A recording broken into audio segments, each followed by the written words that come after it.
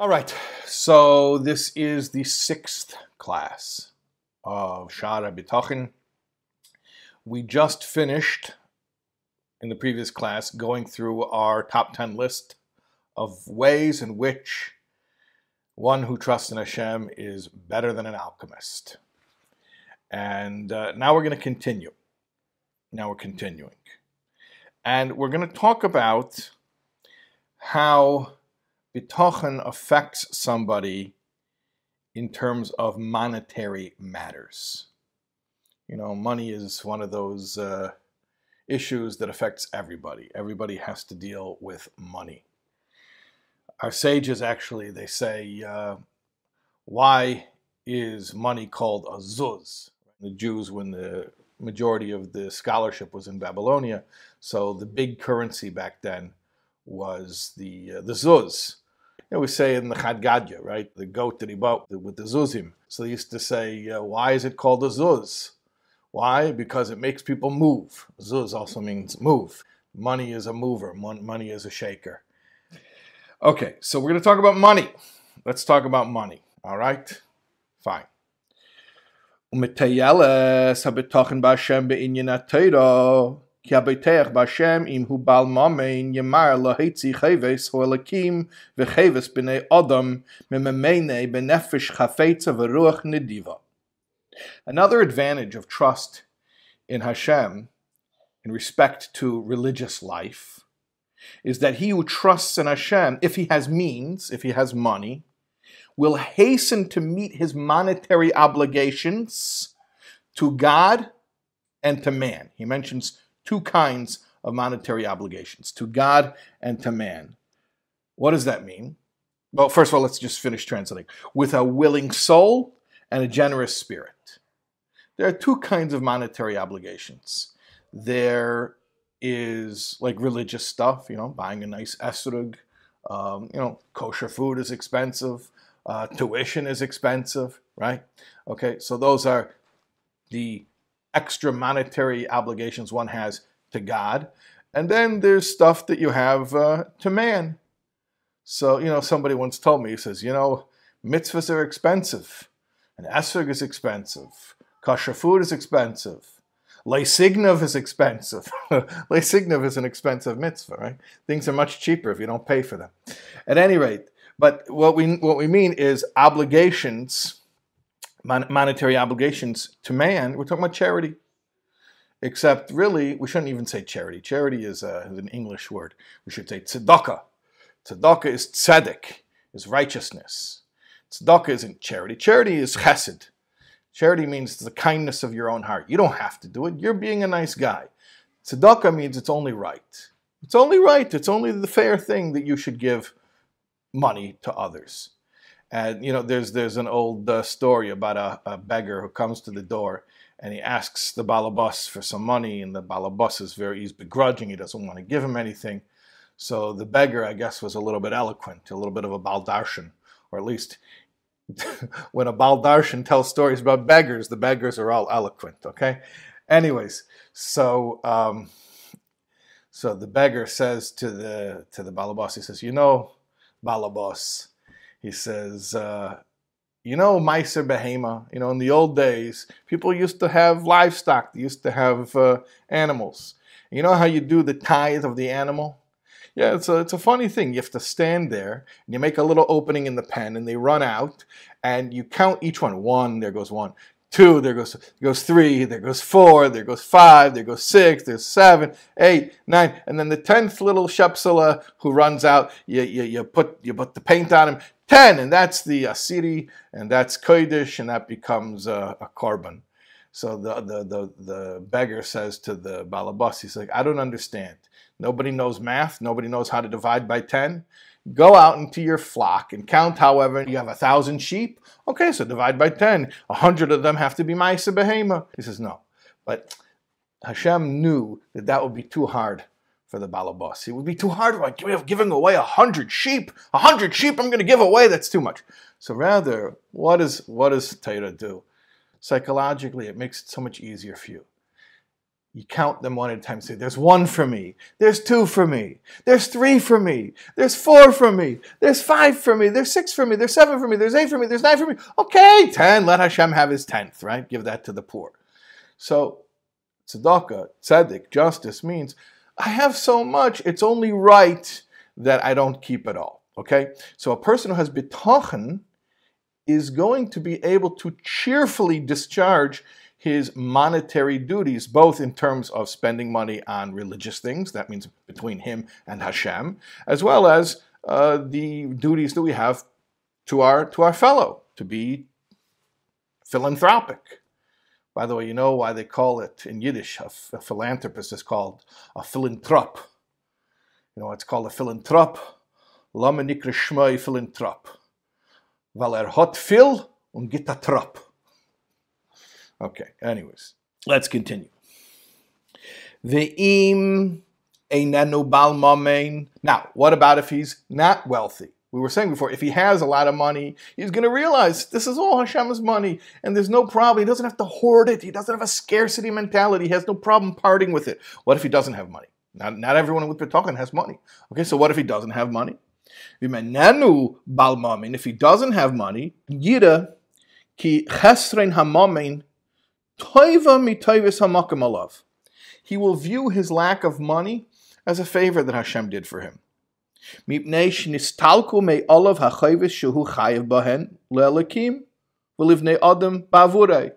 now he's free from the obligations he would have had to Hashem and his fellow because of the money. So now he doesn't have the money, he doesn't have those problems. Okay. That's a simple way to not have to deal with making sure you're giving enough tzedakah and spending enough money on the right things. Just don't have any money. That's my financial plan, by the way. I can solve all your financial problems. Okay.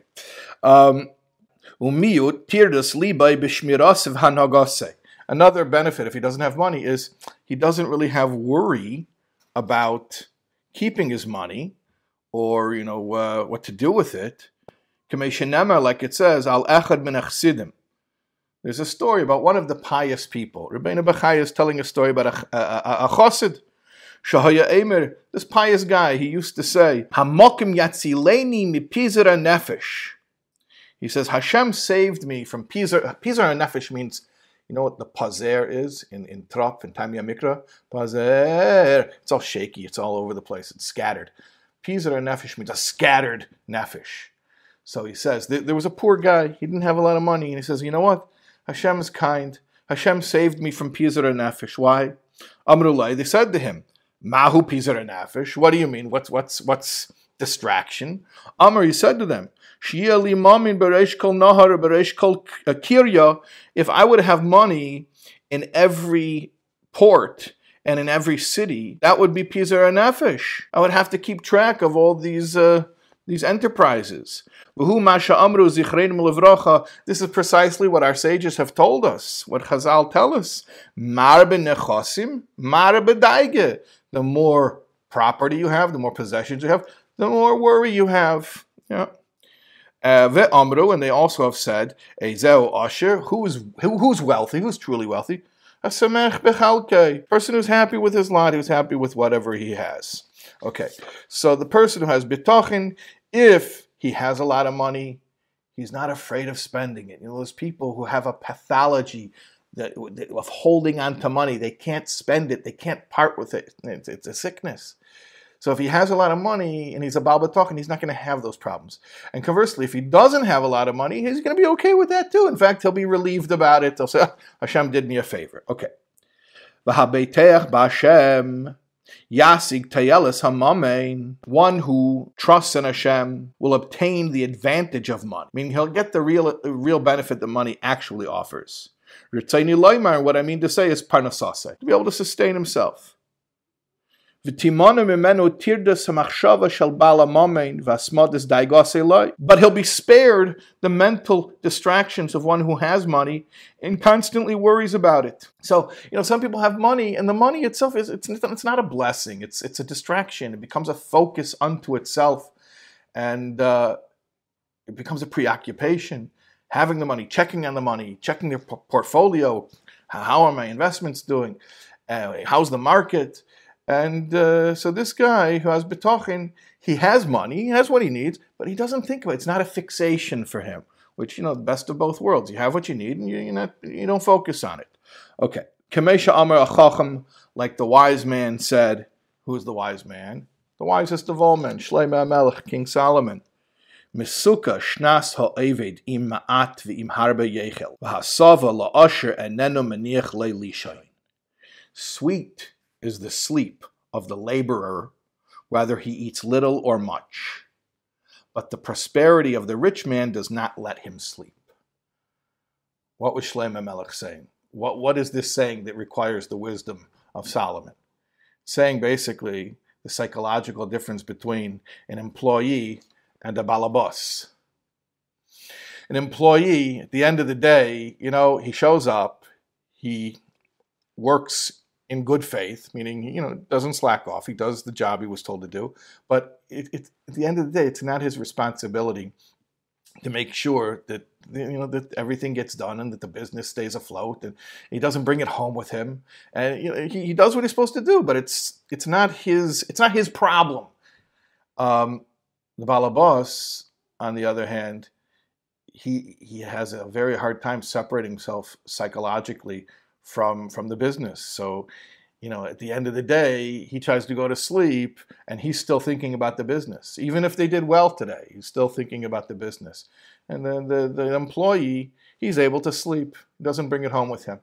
Now, it's funny because you have employees who have a balabos mentality and you have a balabos who has an employee mentality. You have people who are workers, they don't have a share in the company, and they bring it home with them. Nabuch, they bring it home with them.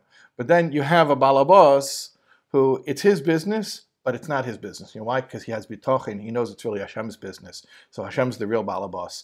And therefore, even though he owns the business, he has more of an employee mentality, which is you don't bring it home with you. You come home, you walk through the door, and that's it. You're able to focus on your family, and you don't worry about the business. And comes Shabbos, you're not thinking about the business. Comes 2 days of Yom Tov, you're not worrying about the business. 3-day Yom Tov, you're not worrying about the business. Because it's not on you. If you have bitachon, you realize it's Hashem's business. Okay, let's continue.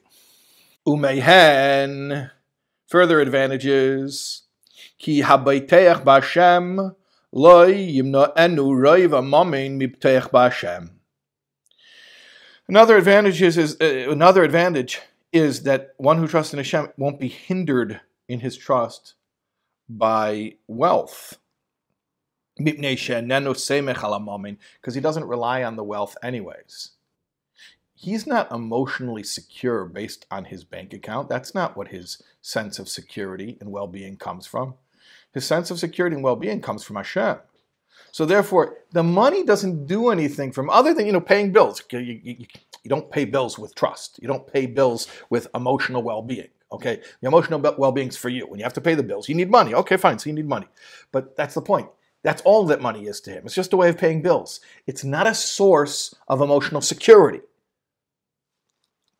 For so many people, especially, I'll be sexist for a moment here, but for men. And by the way, where does this come from? This comes from the curse, Adam and Chava. That Chava was cursed with the Tsar Gil Banim and with carrying the child and giving birth to the child. And the man was cursed with Bezeh Sapecha, that you're going to have to eat by the sweat of your brow, which basically means that men have a problem identifying way too much with their career and with their responsibility as a breadwinner.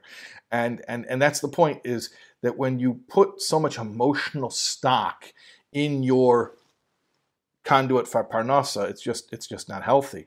And so the Baal Bitochin, what's great about his situation is that even when he has money, that's not giving him anything emotionally. It's just a practical thing. It's just money to pay bills with. That's it. It doesn't have any deeper meaning for him or any emotional meaning to him. Okay. V'hu be'einav kipikodein tzuva lishtamish bei alponim yuchadim u'binyonim yuchadim lisman kotzev. The way he looks at his money is that it's just a deposit which he's been commanded to use in certain ways for certain purposes for a limited time. he's not attached to it. It's not even his. It's passing through his hands right now. V'im yasmid kiyumai etzlai. And let's say the money stays by him for a long time. Let's say he does well in business and he continues doing well and he continues having a lot of money. So it's not just it's passing through his life. Let's say he's wealthy for a long period of time. Loi yivat bavurai. He won't grow rebellious because of it. One of the problems with money is it can make a person rebellious because he starts to think, look at me, I'm a hotshot, I made money, and people treat me differently. That's what happens. People make money and everybody treats you like something special. You know about the rich man who lost his fortune, and he was bemoaning his situation. He says, I understand now that I lost all my money that nobody comes to me anymore for tzedakah. But why did they stop coming to me for advice? Everybody used to come to the rich man for advice. We'd really like to have you take a look at this plan. What do you think about this plan, right? They don't want his advice. They want to rope him into being the donor, to being the supporter. Okay, so people treat rich people in a certain way, and it plays with their head, and it can cause all types of personality issues. But the Baal B'Tachin, he doesn't look at it like it's his money anyways. So even if he continues having money for a long period of time, he doesn't identify with it, and therefore he doesn't become arrogant. It doesn't change him. It doesn't change his personality. Also, an interesting thing about him is he doesn't remind the recipients of his charity of the kindness that he's done for them. He doesn't even look for recognition. Rather, he thanks Hashem that he got to be an agent of kindness. Because it's not his money, so he doesn't identify with it. It's not him. So he doesn't think to himself, well, that guy owes me, how I helped him out, how I was so generous toward him. He doesn't think about it that way. He thinks about it like, look, I had the money, it passed through my hands. I'm lucky. I'm fortunate that when Hashem wanted to sustain so-and-so, that he used me as a conduit to deliver those funds. So he's just grateful for it. He doesn't think anyone should thank him. To the contrary, he's thankful. Okay. Ve'im yevad hamamin mimenu. Let's say he loses his money. Could happen, right? We were saying it's just passing through. He just has access to it for now. What happens if he loses access to the money? People lose fortunes. Lo yidag v'lo yevel l'chasreinai. He will not grieve or mourn his loss. What did he lose? Nothing that he had. It was never his to begin with. Ach, rather, humayde, he gives thanks, lelekov, to his God, bikachte pikdaine mi'itoi, when Hashem takes the deposit back, kasher hoida b'nisinasei, just like he thanked Hashem when he gave him the deposit. V'yismach bechelkei ve'enena mevakesh hezek l'zulasei, and he's happy with his lot. He doesn't seek damage to anyone else. People who have that real strong emotional attachment to their wealth, and they get their identity from that, and they get a false sense of security from that. So one of the things that automatically happens is that they find themselves begrudging other people's financial security. And there's that scarcity mentality. If this guy's getting rich, then maybe, there won't be enough for me. And the person who has bitachon, he doesn't have that feeling. It never occurs to him that it should bother him that somebody else has money. And, there's a deeper concept here as well, which is the idea of ein adam negeya beparnasase shel chaveroi. Nobody touches somebody else's livelihood. And really what that means is our livelihood has our name on it. As much as we think we have to go around and gather it up and it becomes ours because we went out and we made it and we acquired it, it's not so. It's not so. The livelihood that's meant for us was already allotted to us, and therefore nobody else can take anybody else's parnasa. Oh, but he he was masig gvul, and he competed with me, and he stole my customers, and and all those things are avedas, and that's between him and Hashem. He's going to have to do tshuva for that, but it didn't cost you a penny. Promise you, it didn't cost you a penny. If you wouldn't have lost it that way, you would have lost it another way. Nobody can take your money, because ultimately it was allotted to you, and you get every cent that's coming to you. Okay. So therefore, he's not jealous of anyone. He doesn't covet anyone else's property. It's not mine, so it's not for me. So why would I want it? Like the wise man said, the wise man again, Shlomo Melech, Tzadik oichel l'seva nafshay. A righteous man eats only until he's satisfied. In other words, I only need what I need. It doesn't hurt me, not even emotionally, to see other people prospering. It's not a threat. There's no scarcity mentality. Now we're talking about a related concept, the benefits of trust in Hashem in this world. A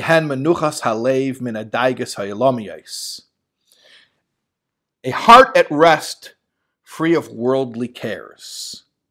V'hashalva midnidnud hanefesh v'tzayra lechestrein taiveseha hagufiyais. And an undisturbed and untroubled, he will be undisturbed and untroubled by lack of bodily gratification.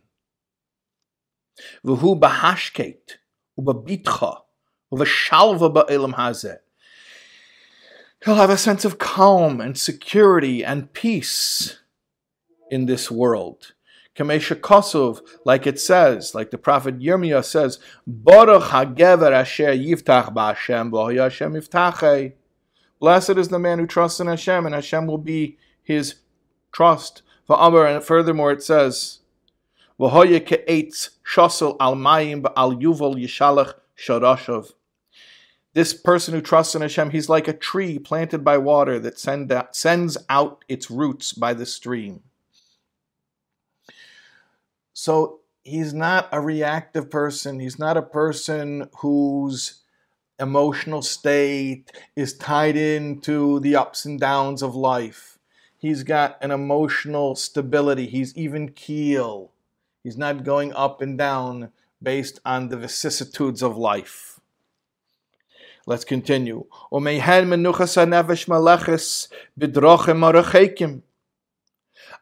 advantage is the soul's release from the need to set out on long journeys. What's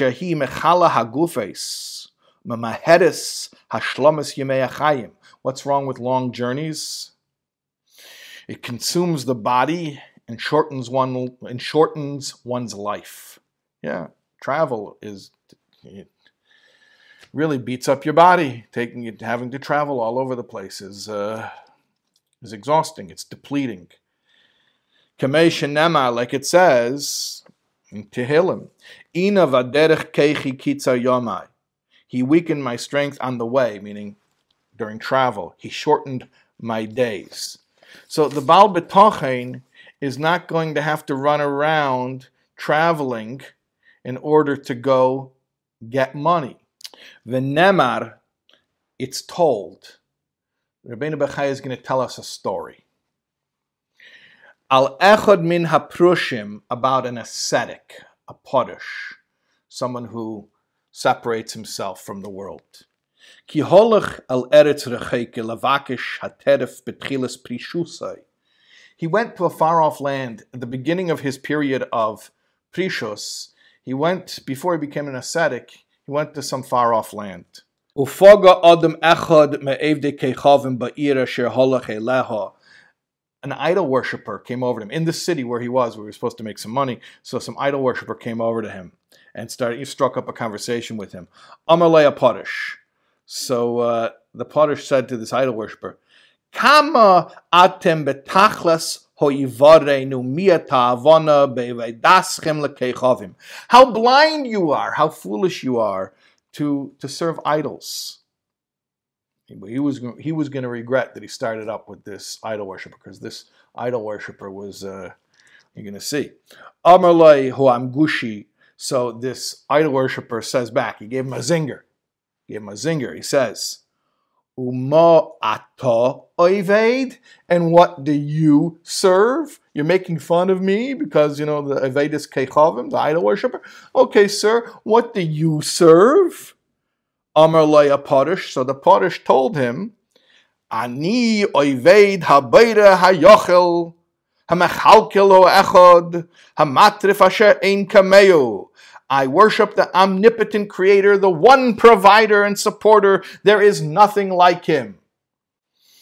Amaloi Amgushi. So then the idol worshiper said to him, your actions contradict your words. You're not from here. You came from far away to make some money over here. Apparently what you just said, that you worship the one provider, isn't so true, because you left your home, you didn't think he could provide for you over there, and you came all the way over here. Your actions contradict your words. Amalaya Parish. So the Parish was a little bit thick. So he says, hey, how so? How so? How do my actions contradict my words? Amalaya, he told him, Ilu hoya masha marta emes, if what you just told me is true, hoya matrifcha bi'ircha kemei shetrifcha heino. He would have sustained you in your town, just like he's supposed to be sustaining you over here, whatever business you think you have over here. And you wouldn't have to come to this faraway land. He had nothing to retort, like his answer dried up. He had nothing to say, and he just went home. After that zinger, he turned around and went home. The kibul haprishus mina esahi. From that moment, he accepted upon him the precious, and he never left his city again. Okay, it's interesting over here. Rabbi Yankov Emden asks, isn't it possible there are legitimate reasons why even a Baal Bitochen might have to travel, might have to leave home, even in order to make a living? And in fact, Rabbi Yankov Emden says that this was his situation. He said that he had to move because of Parnasa. And that this could be the will of Hashem, that you move because of Parnasa. In fact, he brings the Gemara, Bava Metzia, Daf Ayin Hey Omid Beis, which says over there that a person who doesn't have Parnasa should travel to another city. So what is Rabbeinu Bechaya saying over here? So Rabbi Yankov Emden explains like this. He gives three reasons why a person might have to travel, even though he has bitachon, even though Hashem ostensibly could provide for him in his place where he already is, like the zinger from the idol worshiper. So he says three reasons. One is maybe because of his sins, the Baal bitachon won't be zeiche, he won't merit to get his parnasa right where he is, and he's going to have to go travel for it. Another reason might be because actually the people in his town are not good people. They're immoral people, and Hashem wants to get him out of there. So he gets him out of there by making him get a job offer in another city. He has to relocate. And then the third reason he says is it might be an asayan. It might just purely be an asayan. Hashem is trying him, is testing him to bring him to a higher level. So those are a couple of explanations. I'll add, before we finish up here tonight, I'll add one more explanation, which is sort of similar to the second explanation of Rabbi Yankov Emden, but a little bit different, a little bit more Hasidic, and it's a story. So I'm going to give you a Chassidish Avort within a Chassidish Maaseh, and you'll forgive me for going a little bit over time.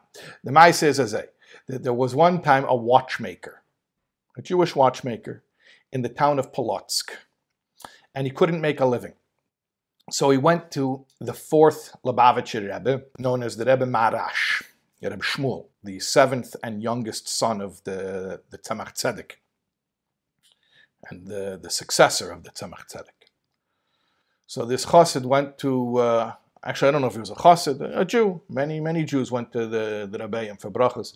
So this Jew goes to this watchmaker, this Jewish watchmaker, he goes to the Rebbe Maharash, and he tells him, I don't have any parnasa in Polotsk, in the town where I live, but I heard there's a small town, a remote place where they don't have any watchmakers, and I'm thinking I should move there, and then I could make money and support my family.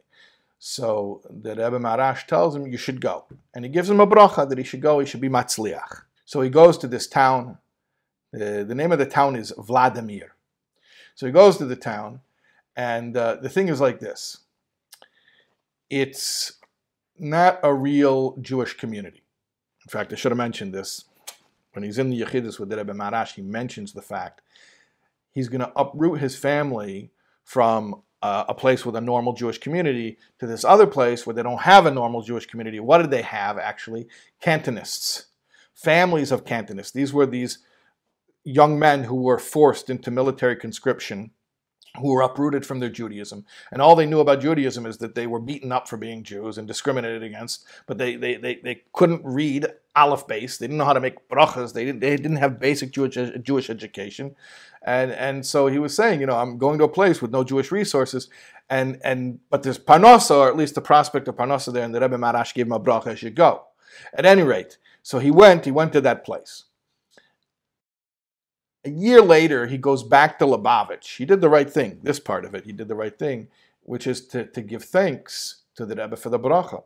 So he goes back to Lubavitch, and he goes into Yechidus with the Rebbe Maharash, and he says, I want to thank the Rebbe for the bracha. Everything worked out perfectly. I went to this town, Vladimir, and I'm making money hand over fist. The watchmaking, there's no other watchmakers. I'm the only watchmaker. I'm making lots of money, Baruch Hashem. It's really good. So the Rebbe Maharash says to him, and how is your learning with the illiterate families, the Cantonists and their descendants? Learning? Well, what are you talking about? He says, well, they're illiterate. They can't read Aleph Beis. You can. How's the learning going with those Jews?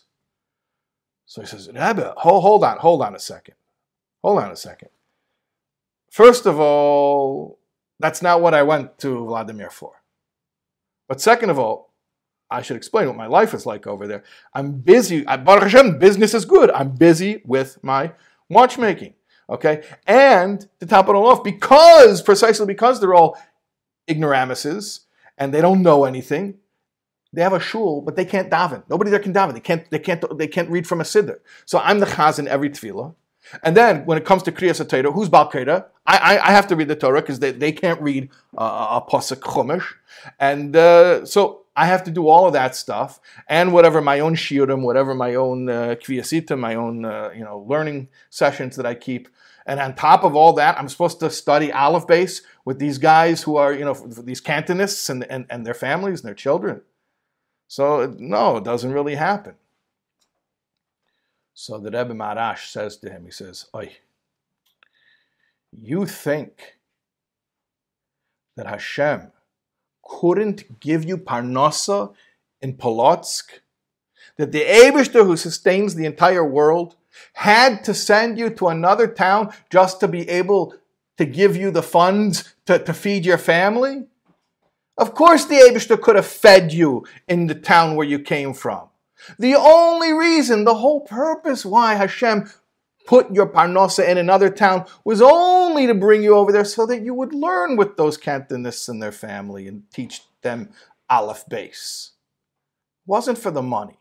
If you think, the Rebbe Maharash says, that you move, that you go, you relocate because of money, you lack amunah.